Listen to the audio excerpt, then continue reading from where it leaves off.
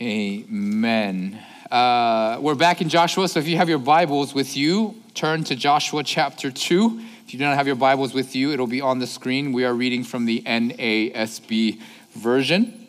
Just a little note, I chose a font on the screen that's all caps, and so if you see the blue L-O-R-D, that's the L capital all capital L-O-R-D. It's to signify that, just FYI. Joshua chapter 3, we're going to actually read through the whole chapter, verses 1 through 24. Joshua chapter 2, verses 1 through 24. Then Joshua the son of Nun sent 2 men as spies secretly from Shittim, saying, "Go and view the land, especially Jericho." So they went and came into the house of a harlot whose name was Rahab and lodged there. It was told the king of Jericho, saying, "Behold, men from the sons of Israel have come here tonight to search out the land." And the king of Jericho sent word to Rahab, saying, "Bring out the men who have come to you, who have entered your house, for they have come to search out all the land." But the woman had taken the 2 men and hidden them, and she said, "Yes, the men came to me, but I did not know where they were from. It came about when it was time to shut the gate at dark that the men went out. I do not know where the men went. Pursue them quickly, for you will overtake them." But she had brought them up to the roof and hidden them in the stalks of flax, which she had laid in order on the roof. So the men pursued them on the road to the Jordan to the fords, and as soon as those who were pursuing them had gone out, they shut the gate. Now before they lay down, she came up to them on the roof and said to the men, "I know that Yahweh has given you the land, and that the terror of you has fallen on us, and that all the inhabitants of the land have melted away before you. For we have heard how Yahweh dried up the water of the Red Sea before you when you came out of Egypt, and what you did to the 2 kings of the Amorites who were beyond the Jordan, to Sihon and Og, whom you utterly destroyed. When we heard it, our hearts melted, and no courage remained in any man any longer because of you. For Yahweh your God, he is God in heaven above and on earth beneath. Now therefore, please swear to me by Yahweh, since I have dealt kindly with you, that you also will deal kindly with me, or with my father's household, and give me the pledge of truth, and spare my father and my mother and my brothers and my sisters with all who belong to them, and deliver our lives from death." So the men said to her, "Our life for yours, if you do not tell this business of ours, and it shall come about when Yahweh gives us the land, and that we will deal kindly and faithfully with you." Then she let them down by a rope through the window, for her house was on the city wall, so that she was living on the wall. And she said to them, "Go to the hill country, so that the pursuers will not happen upon you, and hide yourself there for 3 days until the pursuers return. Then afterwards you may go on your way." The men said to her, "We shall be free from this oath to you, which you have made us swear, unless, when we come into the land, you tie this cord of scarlet thread in the window through which you let us down, and gather to yourself in the house your father and your mother and your brothers and all your father's household. It shall come about when anyone who goes out the doors of your house into the street, his blood shall be on his own head, and we shall be free. But anyone who is with you in this house, his blood shall be on our head if a hand is laid on him. But if you tell this business of ours, then we shall be free from the oath which you have made us swear." And she said, "According to your words, so be it." So she sent them away, and they departed, and she tied the scarlet cord in the window. They departed and came to the hill country, remained there for 3 days until the pursuers returned. Now the pursuers had sought them all along the road, but had not found them. Then the 2 men returned and came down from a hill country and crossed over and came to Joshua the son of Nun. And they related to him all that had happened to them. And they said to Joshua, "Surely Yahweh has given all the land into our hands. Moreover, all the inhabitants of the land have melted away before us." This is the word of the Lord. Thanks be to God. Here in Joshua 2, we have a really interesting story, right? That in my opinion is quite unnecessary, if you're just being honest. Like, you could take this story out of chapter 2, right? And the conclusion of it that happens in chapter 6, right? And overall, the story might actually flow better if you just kind of read the whole thing, right? The story of Rahab and the spies isn't neat in the big picture if you just kind of look at it like a movie, right? You could take it out, and again, if anything, very little, if anything, would change. But it's not because of like the narrative or the point of the story, right? Sending of the spies is actually very, very important. They're supposed to go and spy out the land and figure out if everything's okay. And then of course their job is to go back to Joshua and say, "Hey, everything is good. We can conquest this land," and so on and so forth. But the reason why this story is absolutely unnecessary is because the spies are just abjectly terrible. They're the worst spies in the history of the world, like on the planet. Like, I'm sure they meant well, but if you just look at what they do, they're just bad. Like, if you just think about it. They go into spy land, which means you're supposed to be secretive, not get spotted. But as soon as they get to Rahab's house, they're immediately found out.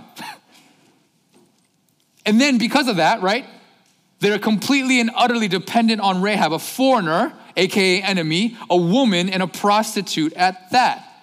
In terms of who you want to trust in enemy territory when you're about to conquest and kill everyone in the land to take their land as yours, that's not the person you want to trust. It's just bad, just bad. In fact, they don't actually do any spying. There's no espionage going on at all. They don't do anything. They go and they stay at a house, and then a woman protects them and then tells them what to do, and they follow her exact words, and then they go back, right? And then lastly, they come back to Joshua and they report to him, but what they report to him isn't any intel at all. It's actually just a repeat of what Rahab the prostitute told them in her house. What they found is Rahab's testimony.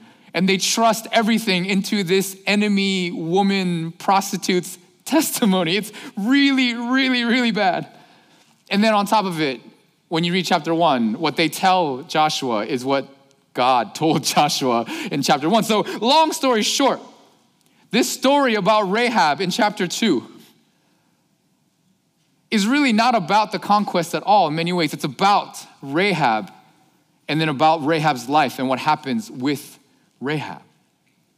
In fact, in the story, only Rahab is named. The spies are never named, the chasers, the king's men are never named. And in fact, Joshua is only named in reference, like he's Joshua. So then they told that Joshua does this and they report back to Joshua. So although this story isn't really important to the whole narrative, maybe, we have to then ask ourselves, what is the author trying to tell us? Like, what is he trying to teach us, right, in and through the story? Because again, you don't really need it. And it's not, right, that Rahab is a great person. I mean, on some level, but that's not really the point. Because again, what happens with Rahab isn't anything new. Joshua already knew this. It's not, he doesn't go based off the information. So what are we supposed to learn? Right? What are we supposed to learn about Rahab? Number one, of course, but also most importantly about God. Because all of Scripture, as you know, reveals God and therefore reveals us who are in relation to him. So here's the game plan. Here's what we're going to learn today. 3 things. First, that Yahweh is God. I know, maybe plain to you. Second, that Yahweh is gracious. And that third, God's grace indeed transforms. Yahweh is God, Yahweh is gracious, and God's grace transforms. First, let's go through a little bit of structure and a quick summary. First, the structure real quick. The chapter is structured like this. You may have seen this last week. It's called the chiastic structure, but it goes from verse 1 through 2, Joshua sends the spies. Verses 3 through 8, I have it here, Rahab receives and protects the spies. 9 to 13 is kind of the central point, Rahab's faith, confession, and conversion into an Israelite and a woman of God, Rahab. And then verses 14 to 21, Rahab and the spies, they make this oath, they do this thing. And then of course, 20 to 24 is the report back to Joshua. Now you might remember from a couple weeks ago, this type of structure kind of looks like a V kind of going, well, for y'all, going this way, right? It's called a chiastic structure. It's a thing that happens in the Old Testament. The only thing that you really need to know about any of this is that what's in the middle is the main thing of the text. I know when we read our books, the main thing happens at the end, but here, the main thing is in the middle. So it's kind of like a burger, right? The outside is the buns and the inside is like sauce and lettuce, and then the inside is the meat. That's what you want to get at. And if the meat is good, then the burger is good, unless you're a vegetarian maybe, but hey, you get the point. Maybe there's a veggie patty in the middle, you get it. Right? So the point is to understand the meat, the middle portion, and that's kind of what we're going to focus on. Okay, so that's the structure. Just wanted to give you that so that you're aware. Then let's go through a quick little summary of what happens in the chapter so we kind of have the whole story, though we just read it. Joshua sends 2 spies to check everything out and make sure that they know what they're getting themselves into. Okay, again, this is a military conquest. It's not just a stroll through the park. But unfortunately, as we saw, spies get immediately found out. Somehow, they must have walked in with horns and stuff. It's just, how do you get found out that quickly? But anyways, they do. And then the Rahab, the owner of the inn or the house, the prostitute, comes to their rescue. Side note, most scholars agree that nothing sketchy happened in this harlot's house. So I think that's kind of, understood. And so I think we can go and trust that. Then Rahab hides them. She tricks the king's men, which is a huge risk, because if she's found out having helped the enemies who are going to now ransack their land, it's treason, and she would die, executed almost instantaneously. But then she helps them, devises a plan to escape, and then in verse 7, we're given this little tiny tidbit that the gates were shut. That's kind of the suspense narrative, like their way out has now been shut, so now they got to find something new. Then verse 19 to 13 is when Rahab tells us why she does all that she does, because it doesn't really make sense on the surface. If you're kind of thinking about it, why would she protect these men who are coming to destroy her land and her people, right? What's all that about, right? And then the spies make a deal. Spoiler, Rahab and her family are the only people that survive this entire conquest. Every single other human being, we'll get to that in a few chapters, are killed. No one is left alive but them. That actually happens. And then the spies do exactly as Rahab says, which again, maybe not the best espionage strategy to trust this woman, but they do exactly as she tells them to do. And then what she tells them indeed works exactly the way that she says it's going to work. And then they get back to Joshua and they report to him, AKA they just basically tell them what Rahab told them, right? Fascinating story, in my opinion, for many reasons. But let's get back to the three things. All that stuff is important. But let's get back to our three things that we learned. First, Yahweh is God. Now, in verse 9 through 13, the center and the focus of the chapter is Rahab's confession, her statement of faith, or her monologue, if you want to look at it that way. Interestingly, apparently, this is the longest uninterrupted female speech in all of the Old Testament, which means it's a big deal, right? But notice, when you read, notice what this testimony or this faith statement is based on. It's based on things that she has heard. She's heard that Yahweh has given this land to the Israelites. She's heard that he is terrifying and that his terror has fallen upon her land and her people, Canaan. And she knows this because she's heard that God literally split the Red Sea wide open so a bunch of people can walk through it. And then when her enemies were chasing back after Israel, as soon as they hit the Red Sea, and everybody died. She heard that. She's like, oh shoot, that ain't. And then she heard as they were going what they did to the Amorites. That they literally were destroyed. And so because of this, Rahab's like, this Yahweh dude, guy, I don't want to mess with him, nor his people. I don't want to end up like the rest of them, basically, is what she's saying. Rahab understands that Yahweh is mighty. He is godly in that sense, right? He is God. He's not anyone to be messed with. And as a result, her heart melts and her courage to stand up to the foreign people and this God completely goes away, and she's ready to white flag wave, surrender, and submit. And then on top of all of this, she's then convinced that Yahweh, as she says, is God in the heaven above and on the earth beneath. Rahab simply, at this point in her life, has heard about Yahweh's godliness, if you want.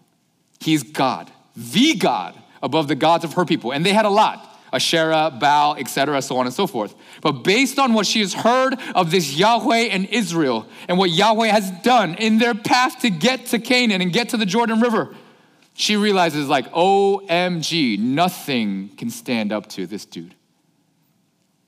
He's the craziest God and the craziest people I've ever heard of. I better smarten up in many ways and not mess with him. He's it. There's no other, period. And again, this is clear because throughout, Rahab calls God, not God, but Yahweh. That capital L-O-R-D in your scripture is Hebrew for Yahweh, which is Hebrew for God's personal name. And you have to know that anyone who uses this title in scripture would only have to be an Israelite because that's the only people he revealed this to. Somehow, in her studying, in her hearing, in the stories that have gone around, she recognizes that God isn't just God. He's not Adonai, which is God in Hebrew. He is Yahweh, a personal God. It's like if I just walked around here and said, I know. Well, actually, that's not bad. I was about to say Beyonce, but that's her only name. Sorry. It'd be like if I walked around here and said, I know Obama, but not Obama. I know Barack. Yo, Barack is coming to town today. Like, you know his name. Nobody would call Barack Obama Barack. They would go President Obama or Mr. Obama or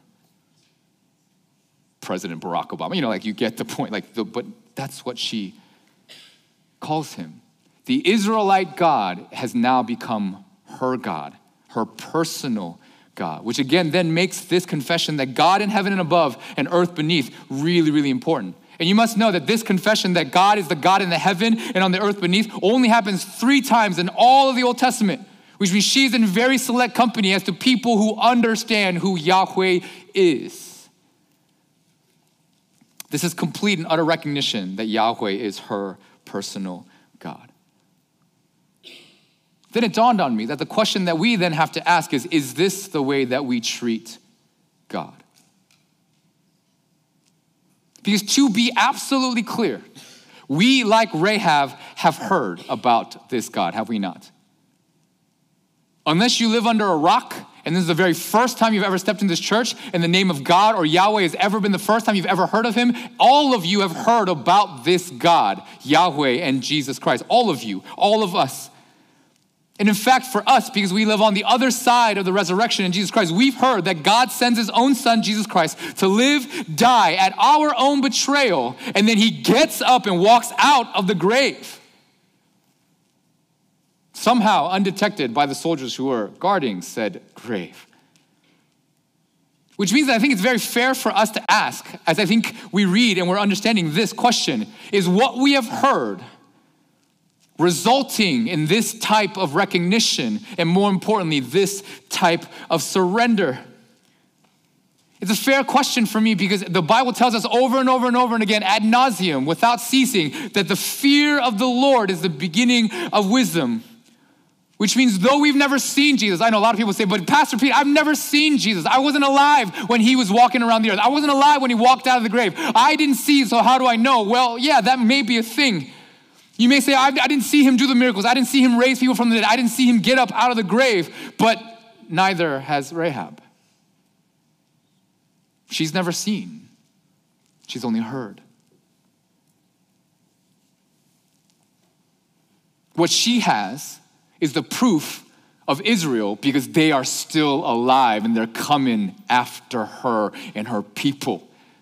We have a proof of the millions of people who follow Jesus and call him their Lord and Savior.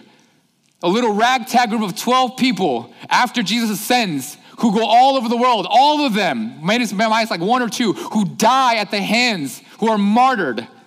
But yet somehow that little movement based on this little tiny rabbi from Galilee becomes the world's greatest movement that is still alive 2,000 years later. We have way more than what Rahab had, it seems to me.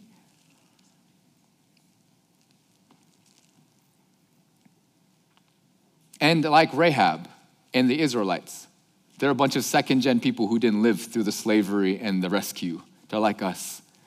They inherited this story just like many of us. So who is God to you?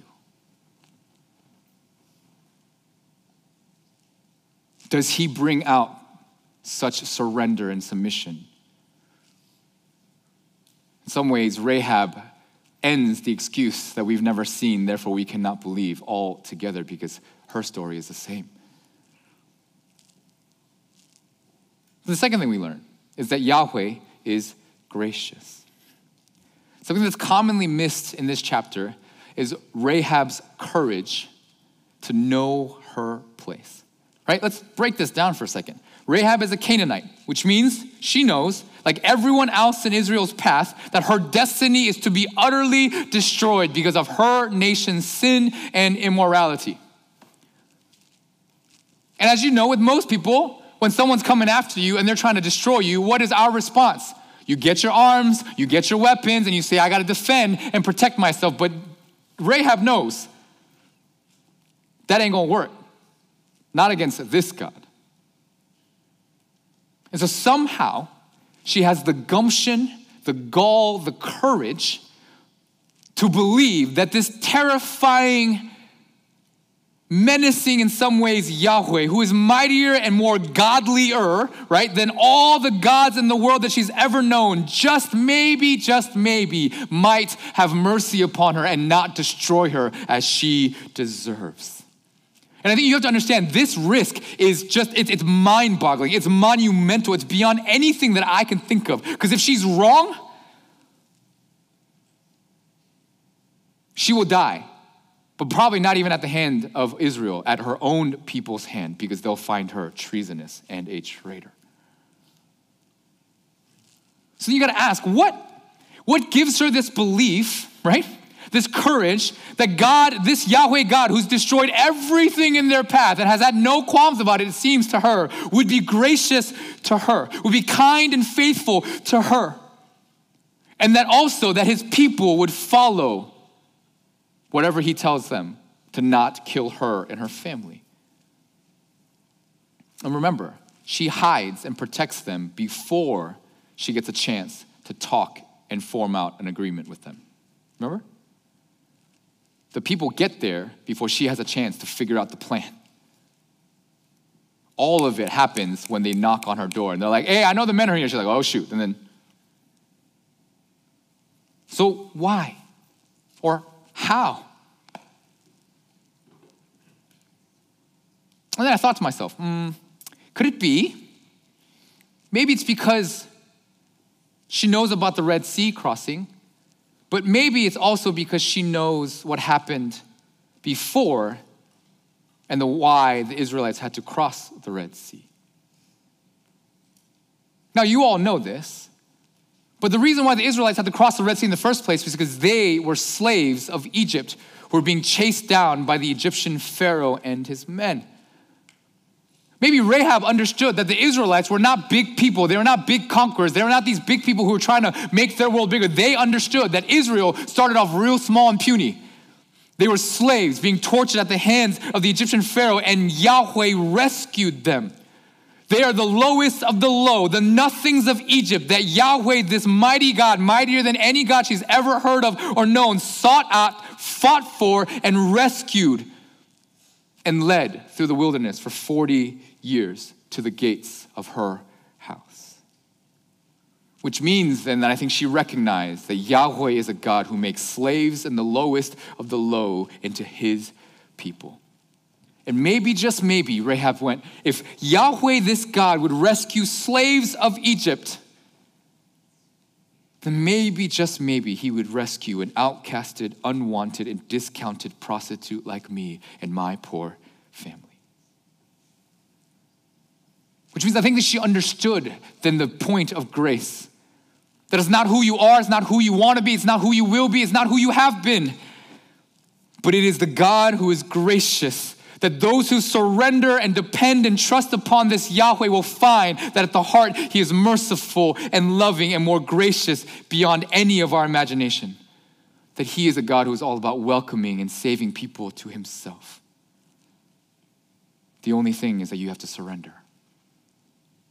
And that everyone who stands up to him because they think they're bigger and badder will find that their destiny is death.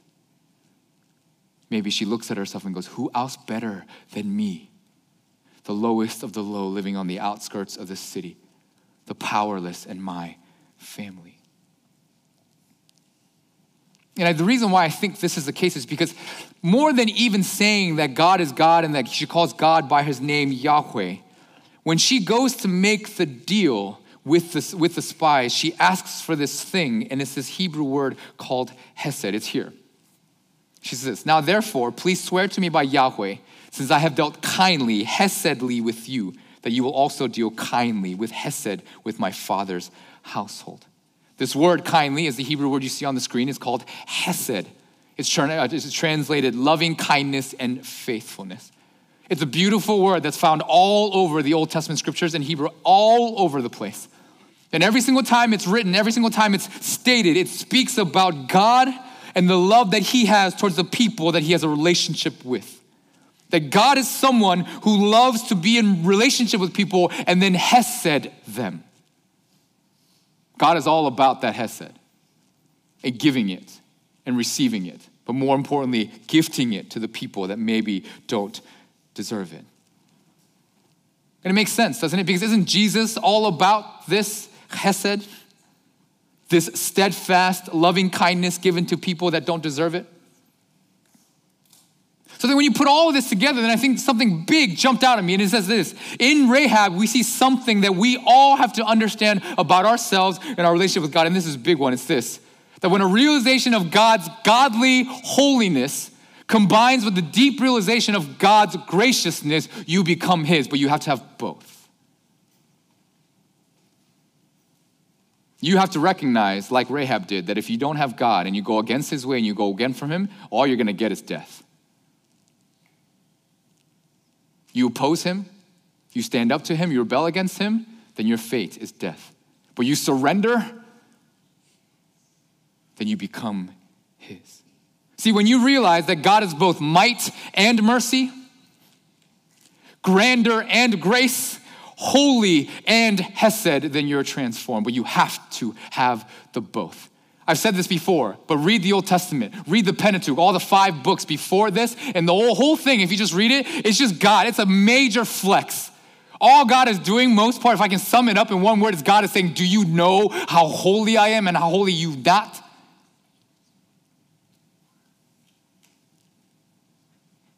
How despair, like how big this chasm is between who I am and who you simply are not. And when you recognize that and you're willing to surrender to both his holiness and his hesed, then you become like Rahab. Dale Ralph Davis says, genuine faith never rests content with being convinced of the reality of God, but presses on to take refuge in God.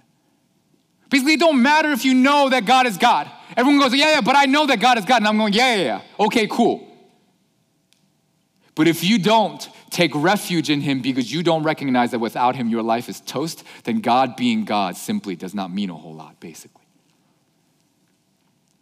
See, Rahab knows and understands and accepts, therefore, that God's holiness means that sin cannot exist with him or around him or in his presence, and that all sin must face his wrath, and AKA death, and therefore that death is just and right. But Rahab knows, better than anyone it seems, that God is also full of mercy and grace. And so Rahab makes the most important decision of her life, that though she trembles in God's presence because she just can't fathom how great he is, how holy he is, she totally submits to his hesed, love, and grace. Which then begs the question, what is our posture before God and Jesus?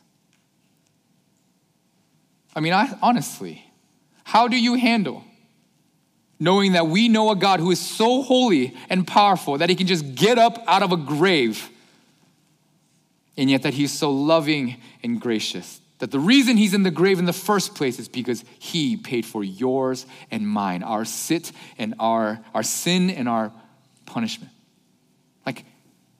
I don't want to get stuck here, but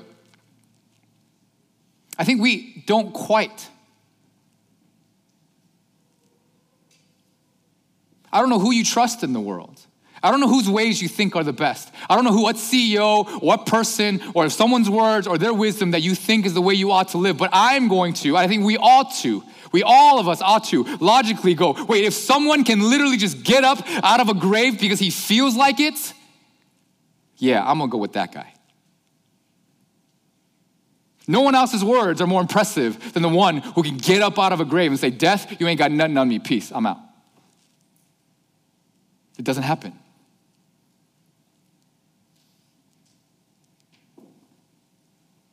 So hopefully our answer is like Rahab. God, I'm yours. And the third thing we learn is that God's grace then transforms. Rahab, as you know, is a Canaanite. She's a foreigner. That's bad news bears. Rahab is also a prostitute. That's badder news bears. And Rahab is also in God's way. She is an enemy of his. That's the baddest news bears. But somehow, she finds herself in the thick of Israel's plan to conquest, and she springs into action. I love this about Rahab. Not only has the Israelite spies entered into her house, why? I don't know, maybe if I was Rahab, I'd be like, why are you here? Why my house? Go try somebody else's house. There's plenty of other harlots and prostitutes in the city. You can probably find anyone's house, but why my house? Why you gotta come and bring this to me? Maybe that's just me. And then secondly, I'd be like, and why are you so stupid and bad at espionage that you would get immediately discovered? Why couldn't you get discovered after you left my house? Why, right? And what transpires, in my opinion, can only be described as Rahab is a bad you-know-what. And though she risks death, treason, murder, execution, torture, all that, she throughout seems so cool, so calm, and so collected, doesn't she? Even as she's lying to the spy, she is cooler than the other side of the pillow. By the way, the point of the story is not that she lies. And the point of the story isn't to prove to you that the ends justify the means. That's not. If you look at the narrative and how it's written, that's not. It's just she has to do what she has to do in the point. Oftentimes, I kind of liken it to what a lot of the people in the Holocaust did when they were trying to save the Jews, and they had to lie to the Nazis, being like, oh yeah, I don't have any Jews here, right? But anyways, that's not the point if you think it's the point. Rahab fends off the men, convinces the enemy spies, to her, at that point, they're enemies, and then devises a plan for their safety and then their escape, and then negotiates a deal so that when God ransacks the place, that she would be the one family in all of the land. And we showed you the maps of how big this land is. All of those people are all gonna be dead except for her family. Somehow she does all of that, and her family indeed are the only survivors. I mean, like, talk about transformed and faith in action, no? Like, if you want to find one person whose faith is real and they live out their faith, Rahab is the person you might want to look at, right? And she does it in circumstances that you and I will never face. Spies are not going to come to our house. Spies of the country that's going to ransack our nation and kill all of our people are never going to enter your house, and you're not going to have to protect them against the CIA or anything like that. None of that stuff is going to ever happen, and yet here she is acting the way that she does. A lowly, outcasted nobody, showing all of us faith being lived out, like for real faith being lived out, not just kind of this fake thing that we do sometimes here in the church. Oh, and if you were here during Advent, she's also crazy enough and included in Matthew's genealogy of Jesus as one of Jesus' great grandmothers. Remember this? Yeah, she's in there. Boop, there she is. Sorry for colorblind people who can't see the laser. Not to mention that she's explicitly mentioned in the New Testament twice as being a woman of faith, justified for her actions in Hebrew and in James. See, I think Rahab is, in my opinion, one of the best examples of someone who goes beyond just knowing and believing in God, but living out her knowing and believing in God. She puts it all into practice. She lets her walking do the talking, if you know what I mean. And before we become discouraged that maybe, oh, I'm not like Rahab, like Pastor Peter, how do you expect me to be like Rahab? Like she's cool, she's smart, like she doesn't get nerve, like, you know, like I'd be sweating like crazy, like I might be peeing in my pants in the kind of situation, like I don't know what I would do, like I'm really scared, I can't even handle little bits of pressure, like, you know, I don't even know what to do. Before you get to that point, you have to understand that she's actually not very extraordinary at all. And you have to understand that what happens to Rahab is actually not crazy. It's not outside of this world. This story isn't like some story you find in the fairy tales. No, what happens to Rahab is actually very, very normal. Because here's what happened, just broken down for you. First, she hears about God. And all of us, like I said, hear about God. I hope you agree. Then after she hears about God, she takes it all in, which most of us do. Most of us, at least, it stays in the brain before it goes out the other ear. It goes whoop, and then kind of, and then she takes it in. And then after she takes it in, she turns to God, which I think some of us do, as Bible tells us. And then the last thing is then she totally relies on God, which it seems very few of us do. See, the trajectory of her story isn't extraordinary, isn't out of this world, isn't unfamiliar. To us, all of it's available. Every single one of you have heard about God. All of you, I think, have taken it in to some degree. Some of you indeed have turned to God as our Savior, but so only a few have relied upon him, and maybe that's the critical difference. See, I love Rahab and her story, and I love that it's included here in this narrative because her story is very similar to our story. It's so ordinary and so normal in some ways, and therefore it ought to be an encouragement to all of us. No matter who you are better than Rahab in many ways. Which means all of you can be like Rahab. You're not discounted. The church is not a place where the holy gather, where we wear our badges of honor and things on our chest. No, the church is a place where the most discounted and outcasted and lowly God uses to make holy in his world better. Actually, in a room like this, if we're just being honest, the ones we discount the most in here are probably the ones that are going to do the greatest work of God, and they're the ones that we think are too young to be in this place with us sometimes. Or for those of you who feel like you don't have nothing to give, you don't got anything to offer, your life is too broken, you come from nothing. Actually, the people that are in most danger in this room Let me talk to you, all the leaders, people who've been Christians forever, people like me, people like Pastor Goose, people like our wives, people like our family, people who are supposed to be all this. We're in the most danger. You know why? Because we will have the pride to think that we've done something with our lives, that we can actually stand up to God for ourselves. But God, I faithfully served you for X number of years. I did all of this for you.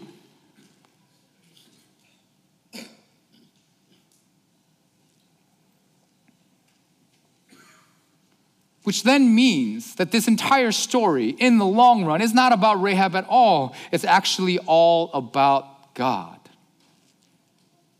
Because it's about his holiness and his godliness. It's about his character, that he is a Hesed God. It's about how he redeems, that no matter who you are, who you were, who you will be, who you hope to be, God is faithful and just. He keeps all of his promises, and he's calling you a people unlike anything we've ever seen, ungrateful and a sinful, a wretched, not very well endowed, like all these people he calls to himself.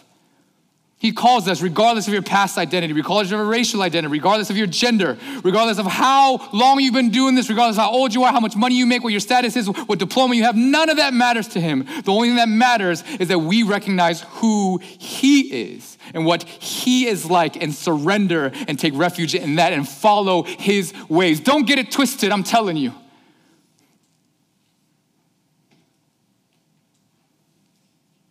Anytime you know you're supposed to do something and be something because he tells you and you go opposite, you are rebelling.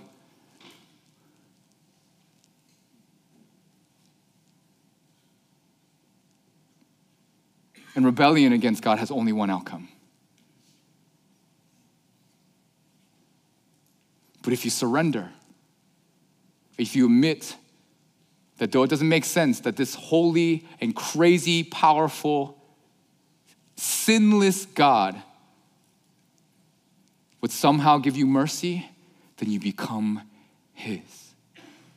And no matter who you are, you might just end up in a position you never expected to be, like Rahab ends up being Jesus' great, great, great, great grandmother. So the question is, will you take refuge in him?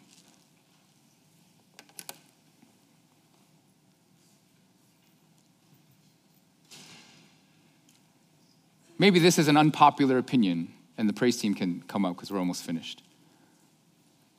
But I really don't think that God in the long run cares how much of the Bible you've read, how many early morning prayers you've been to, how much you've served, and how much all the things you've done. If your heart cannot proclaim, if he I don't know, the way I look at it is if you, maybe let's say you passed out, and somehow there's a way to open up your heart and know what's in here and open up your mind. And if the transcript of your heart doesn't read, I completely surrender to him, then I don't think he's gonna care about all of that stuff because you still think that you are greater than him. And newsflash, you ain't.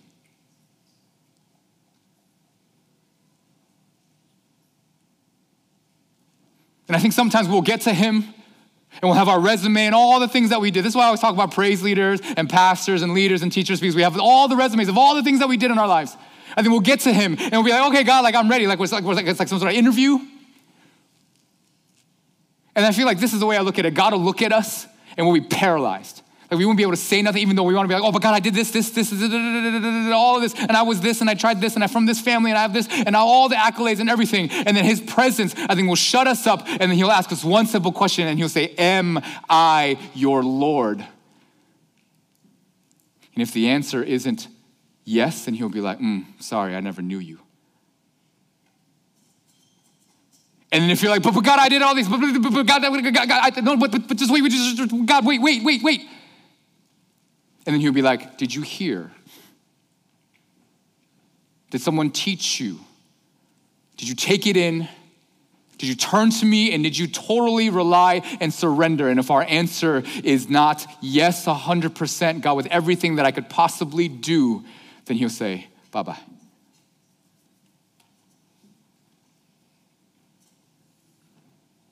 See, I hope that we hear that the gospel, it is great because we are so wretchedly undeserving of it.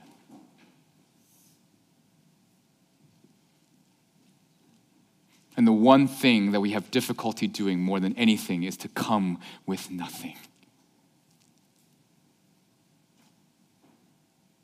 Is to offer our broken bodies as a living sacrifice, that he would make us new. And to think, the fate of all Israel rested in this wretched prostitute's life and words, and God used her to give the people the promised land they've been waiting for 40 years. So don't let anyone ever tell you that you're not worthy of his love or that he can't use you. It's a lie. So will you take a moment?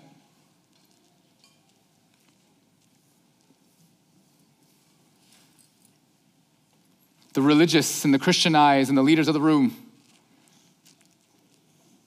we should be trembling because we so easily, quickly turn that and go to the other side and say, God, here's what I can give to you. For those of you who think that you're not much, you're in the perfect position, just like Rahab, because then all you got to say is, God, I got nothing. Have mercy. Have hesed. Deal kindly with me. I know I don't deserve it.